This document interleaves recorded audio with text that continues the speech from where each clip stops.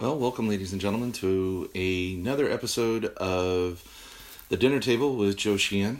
Again, I'm Joe Sheehan, your wonderful host. At least I think I'm wonderful. My kids do too. Anyways, so we are gathered around the dinner table today. And we are going to be discussing some of the things that have been going on in our community and in the world. Some very sad and troubling things have occurred over the last several days, and so we want to be able to discuss those things and be able to apply first principles and be able to apply biblical and Judeo-Christian worldview to it. The very first thing that I wanted to be able to talk about today is the New York passage of the Reproduction Health Act. As we all know, this was an act by the New York State Legislature to legalize abortion all the way up to the 24th week and all the way up to the 9th month in certain types of cases. When we look at the issue of abortion, this is a hugely hot button, I guess is the word we could use. It's a hugely controversial issue. This issue divides America right down the middle. If you look at all of the polling data that's out there, you see that it's right down the middle. I mean, women are almost 50-50. Men, not so much, but women definitely are 50-50, pro-life, pro-choice. And again, we can talk about the terms pro-life, pro-choice. What's really the truth? Is it really a choice? Is having a child really a choice? Is it a consequence? How do we handle children who are born out of wedlock? When we look at statistics, we're seeing that less and less children are born out of wedlock, which is great. But how many of those children that aren't born out of wedlock are being aborted? Back in 2010, there was a poll that was released that showed that 75% of African American babies in New York City were being aborted. That's sorry about that, guys. That 75% of African American babies were being aborted. It reached a point where even Catholic Cardinal Timothy Dolan of New York City begged the people of New York City, don't abort your children, give them to me. Give them to me. I will take them. And I think that was a heroic stance. Cardinal Dolan's position on life is unimpeachable. He has participated in the March for Life for many, many years since its inception. Dolan is a huge hero in the pro-life community. So again, when we're looking at abortion, we have to look at it through many different lenses. We can't just attack abortion. We can't just go after abortion because, again,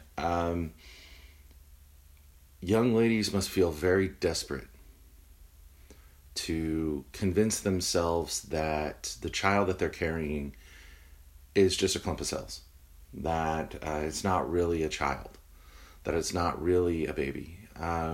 It's got to be very hard for a woman in that situation to make that decision.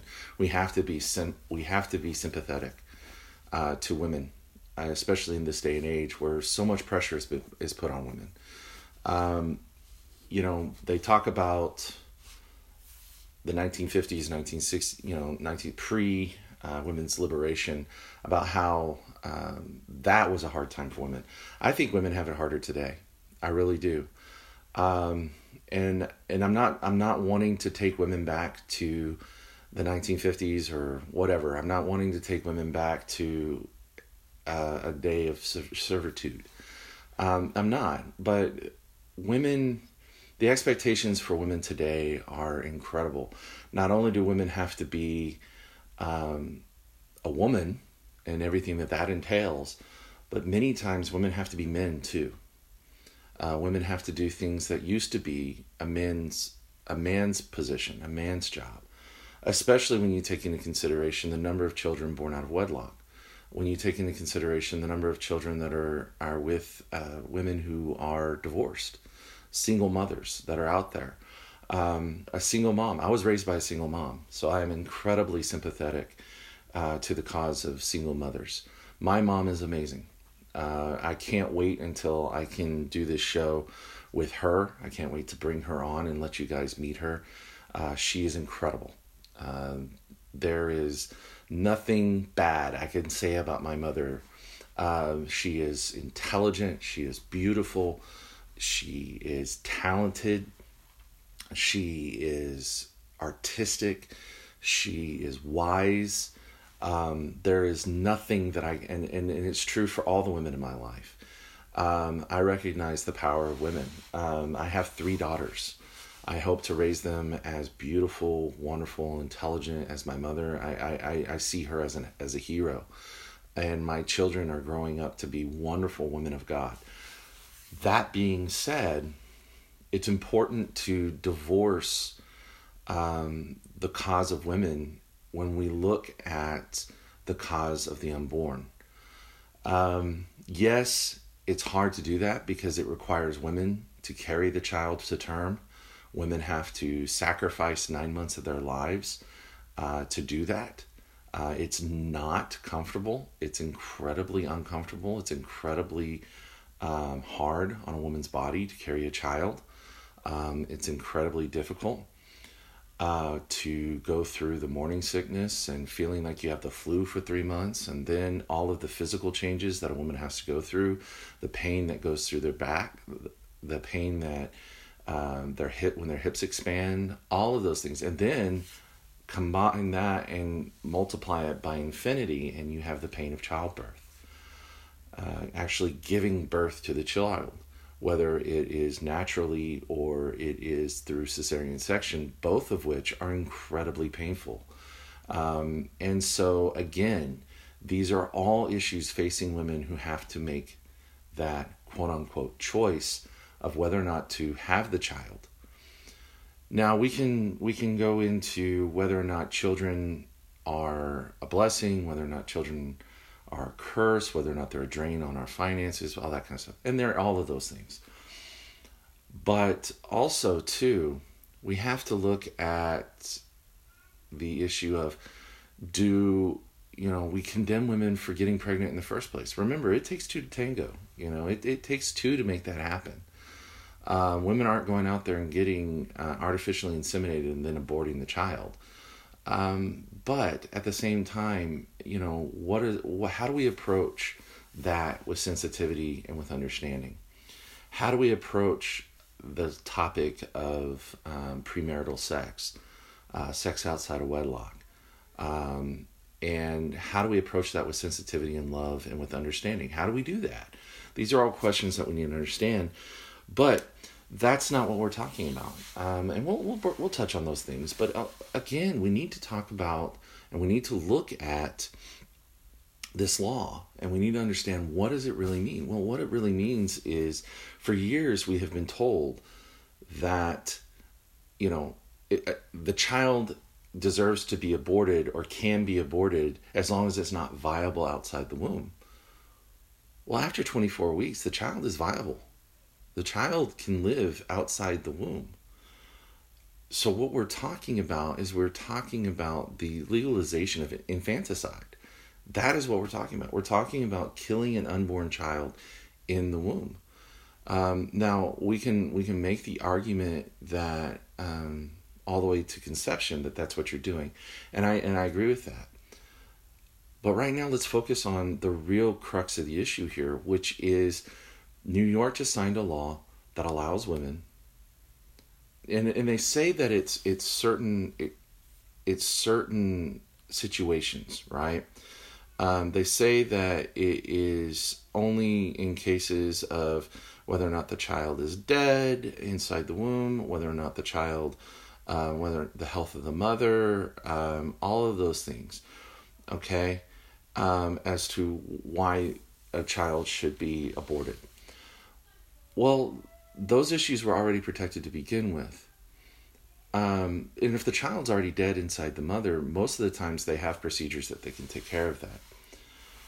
Or if the child won't survive, usually they have a procedure for that as well.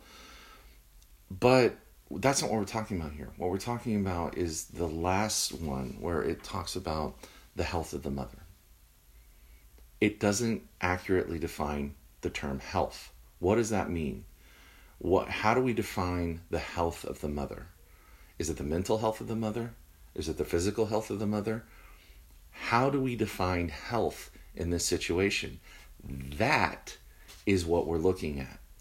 And that right there is what's scary about this law. And that is why this law should not be allowed. This law should be challenged. This law, someone should sue the city, or not the city, but the state of New York. Because, again, this is legalizing the murder of untold numbers of children. And it is murder. It is murder. Even based on the arguments of the past of viability of the child, that child is viable. That child can feel the pain. That child can express that pain. That child can fight or try to fight for its life in utero.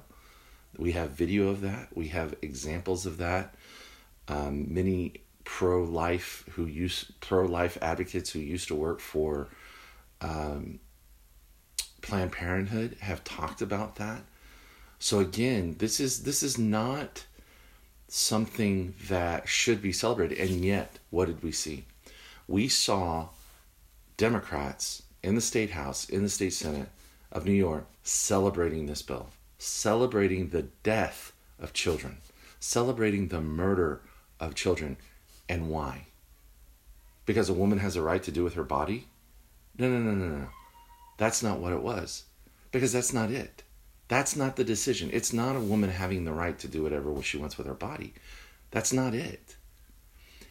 It's all about the bottom line. See, socialists and progressives equate human beings by what they can produce to society. Cass Sunstein and another author, while they were working at Harvard, Cass Sunstein was the regulatory czar under Obama, wrote an article talking about that you should not provide medical assistance to anyone younger than the age of 16 and anyone older than the age of 65. And the reason why is because those children and those adults no longer contribute to society. They are a drain on society. Isn't it interesting that the materialist worldview, this idea that there is no God, that this idea that we're all just $9 and plus in chemicals and in material as human beings, that all we are is just a clump of cells to these people. And so therefore we can be easily relegated to what do we contribute to society. This flies in the face of Enlightenment thinking about the worth of the individual. Okay, this flies in the face of hundreds of years of philosophy that talks about that human beings are worth something. So much so that they have natural rights. Okay, that's what we were talking about in our founding documents. Okay, when this country was founded, number one thing that Jefferson wrote, this was the radical idea that Jefferson wrote. This is the radical idea that the United States was built on. No other country has been built on this idea since. This is the radical idea that we hold these truths to be self-evident, that all men are created equal, and that they are endowed by their Creator with certain unalienable rights. Endowed by their Creator. Big C Creator. God. That they're endowed by God with certain unalienable rights. That means they can't be taken away from you. And among these are life, liberty, and the pursuit of happiness. Now, people may argue, well, see, pursuit of happiness is there, so therefore it trumps life. No, it doesn't. Life was listed first. It's primacy. It has primacy in the statement. Life. You have the right to life. Now, I've heard people like Michael Medved say that that there's no protection for the unborn in the Constitution. That the Constitution does not allow for the protection. Well, actually, Mr. Medved, and I know that you went to Yale Law School, and that's wonderful. I appreciate that. And you've been a wonderful advocate for the causes of conservatism. But I think you're wrong on this. And I've heard many conservative talk show hosts on radio talk about this, and I think they're wrong. I do believe that life was codified, the protection of life was codified in the Constitution, and I think it's found in the Fifth Amendment. We all know the Fifth Amendment. We all know that the Fifth Amendment is an amendment that protects us from having to testify against ourselves. We plead the Fifth, right? We all know that. Okay, so then what does it mean? Well, if we read the Fifth Amendment, we see the context here, that no person shall be held to answer for a capital or otherwise infamous crime unless on a presentment of indictment of a grand jury. Okay, well, we heard about that with Roger Stone this week. Except in cases arising in the land or naval forces or in the militia, when in actual service in the time of war or public danger, nor shall any person be subject for the same offense to be twice put in jeopardy. There's double jeopardy right there. You can't be charged with the same crime twice. Of life or limb. Okay? So there we go. Life. There's a protection of life right there. But it goes on. That's not unborn life. That's the protection of people, right? Nor shall be compelled in any criminal case to be a witness against himself. Okay, there's your plead the Fifth. Okay? Nor be deprived, comma, right before action against himself. Nor be deprived of life, comma, there's a pause, liberty, comma, or property, comma, without due process of law, nor shall private property be taken for public use without just compensation. Okay, nor be deprived of life. This is not an application. In my opinion, this can be broadly applied to any human being, whether in utero or out of utero. So in other words, if you want to take, and pardon that crumble there, but if you want to take a human being's life, you got to go to court.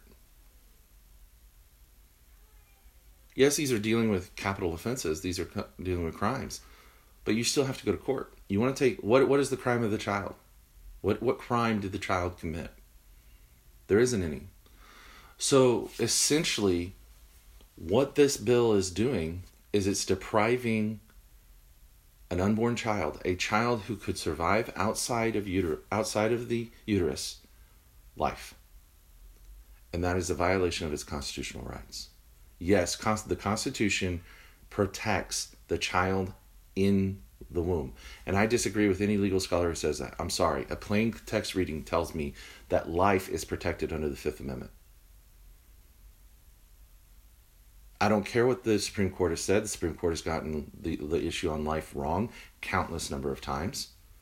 Okay, the Supreme Court is the same court that said a slave was property. The Supreme Court is the same court that ruled in Roe that a mother's right to choose was constitutionally protected, yet there is no right to an abortion in the Constitution. There is nothing there. The Supreme Court gets this wrong time and time and time again. So again, what are we looking at? We are looking at the codification of the protection of life in the Constitution. This is why we hear so many times from the progressives that the Constitution is this out of date, that it needs to be rewritten, that it's out of date, it's an archaic, antiquated document. And yet at the same time, out of the other side of their mouth, they'll say it's a living, breathing document, and they want the courts to rule on it, and they claim things unconstitutional. Judicial review was never intended to be abused in such a way. Now, it's interesting to me that we have this protection of life, that life can't be taken away from due process, but yet we have Governor Cuomo of New York who says that the death penalty is immoral and the death penalty should not be allowed in the state of New York. But if you are a child in utero, well, you can be killed without due process. That's interesting. It's very interesting to me. It really is. It's interesting to me, the duality, the duplicity of these people. And we can talk about the death penalty and how you can be pro-death penalty and pro-life at the same time. But Right now we're talking about abortion. We're talking about children being killed. We're talking about young babies being murdered in their mother's wombs. We're talking about desperate young women who don't know what they're going to do, making desperate decisions and being taken advantage of by a society who tells them it's okay, it's all right, murder that child. And I'll tell you right now, if the church doesn't have an answer for this, if the church doesn't rise up in New York and start creating crisis pregnancy centers and places where girls can come and get all the help that they need from the time that they're pregnant, and then still help take care of that child after that child's born, then the church is not being the church. And woe to us as a church and as a country if we don't act like the church. Period. End of discussion. Guys, this is a serious issue, and that's why I'm being serious in this podcast today. I'm not trying to be funny. I literally weep for the state of New York, and I weep for the condition of this country. I am saddened by the things that I hear. And many of you probably listening to this podcast probably hear my children playing in the background. Because I do this podcast from my home. I do this podcast from the dinner table at my home. Why do I do that? Because this is a dinner table conversation. These are the kinds of conversations we need to be having around the dinner table. These are the kinds of conversations we need to be having with our kids. We need to be telling our kids that life is important. We need to be showing our kids that life was protected, that the Enlightenment thinkers that founded this country, that inspired the founders of this country, okay, that they held life to be sacrosanct.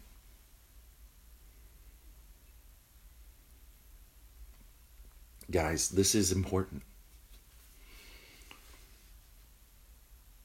We will be judged as a nation by how we treat the defenseless, how we treat the fatherless, how we treat the orphans, how we treat the widows. We will be judged as a nation. Now, does that come scarily close to sounding like someone who's advocating for the government to take care of these people? No, I'm not. I think we can do it better. I think as individuals on the local level, we can do it better, but we have to do it. We have to get out there. We have to start being Jesus with skin on, as my pastor says. We have to get out there. We have to get out. We have to get off our blessed assurances, and we have to go be the church. We got to get outside the four walls. We have a society that's growing more and more secular every day. Why? Because the church is sitting on their blessed assurance inside the four walls of the church and complaining about the world outside, instead of going and being light and salt to a dying world. We have to be light and salt. And if you're worried about being ridiculed, if you're worried about people making fun of you, if you're worried about arguing, then read the Word of God and study apologetics. Learn how to defend your faith. The Bible says, be ever ready to give a reason for the joy that lives within you. And that's another thing. We've got to go out there and we've got to live a joyful life in front of a world that finds no joy. How do I know that this world is finding no joy? Well, the further away you get from God, the further away you get from the source of joy. And how do we know that? Look at the number of suicides. This is the first time in American history that our population has decreased. Why? Because of suicide. Because of the opioid crisis. People are going out there and they're looking for that opiate to soothe their soul.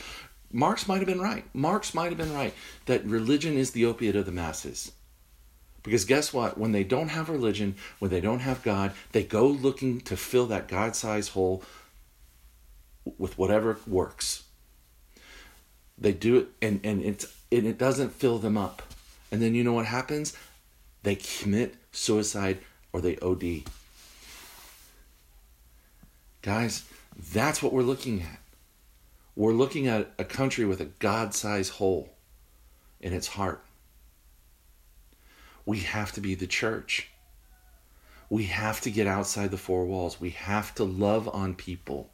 Jesus told us to love our enemies. What are we doing out there raising up signs that say God hates gays and God hates fags? And what are we doing? What are we doing by tolerating that as a church? What are we doing attacking each other? What are we doing? We need to unite. We need to be arms in arms. We need to go help people. There should be a Christian treatment center in every city.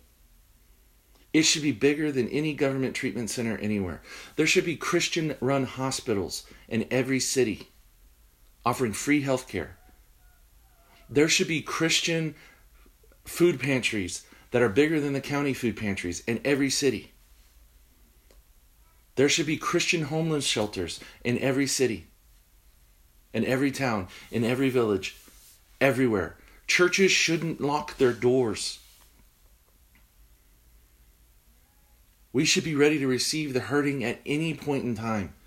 If you've got a gym connected to your church, you should have army cots ready to have homeless people sleep in your gym.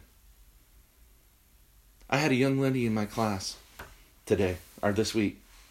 I had no idea that she had been homeless. No idea. She's an incredible student, an incredible young lady. Had no idea that she had been homeless. She lived in Oklahoma. She moved down to Texas. She was homeless in Oklahoma. She lived in a small town. And you know what she told me? She couldn't find a place to live. She couldn't find a place to stay. She had to sleep. Her and her mother had to sleep in their car. And yet there was a church on every block of that town. That is an indictment on our religion. That is an indictment. And there's my children laughing and playing right there. They're the joy of my life. But guys, that's the thing that people need to understand, that there's hope, and there's hope for tomorrow. The hope is found in Jesus Christ. The hope is found in God. And as long as we have Him, and as long as we can hold on to Him, then we have it. But as long as the church stays in its four walls, as long as we sit on our blessed assurances, as long as we condemn the rest of the world and we are not light and salt in the love of Christ to our neighbors and to our enemies, and if we don't live with joy in our life and we are not showing the joy of Christ, then guess what? This world and this country that was once a strongly Christian country, this country will continue to have a God-sized hole. And that hole will only get bigger. And the problems and the evils that we see in this world will only get stronger. And children will begin to be offered up to Baal and be offered up to sacrifices to our idols. Unborn children. And trust me, that is not a wrath I want to face. That is not a wrath that I want to see in this country again. So it's something we gotta figure out, guys. It's something we gotta do. Because guess what? We have an amazing country. We have this amazing place, and Americans are amazing. Just look at how America had responded just to a temporary shutdown of the government that went a little too long. Our companies started opening up free food places. I hope Kraft keeps that free food bank in Washington, D.C. I hope they keep it open, and I hope they open it up to the poor. I hope they don't shut it down. But yes, Kraft, the company the cheese, right? The cheese company, and all of that. They opened up a free food pantry for government workers who were being furloughed. I hope they keep it permanent. I really do. I hope they found so much joy in giving to people who needed help. And there's my daughter. There's my daughter, guys. I hope they keep all of that. Well, anyways, it looks like we're getting close to wrapping up. Guys, pray for this country. Pray for me. Pray for my family. I hope that this podcast grows. I really hope you guys go out there and you share this with your friends. I'm hoping that it's providing some level of entertainment. I hope you're getting something out of it. I'm going to try to make it better every time I do it. Again, I'm new to this, but I really appreciate the people that are out there. I really appreciate the people that are out there listening. You guys encourage me considerably, and keep it up. Share the heck out of this. All right. Well, again, you guys are awesome. God bless, and God bless America.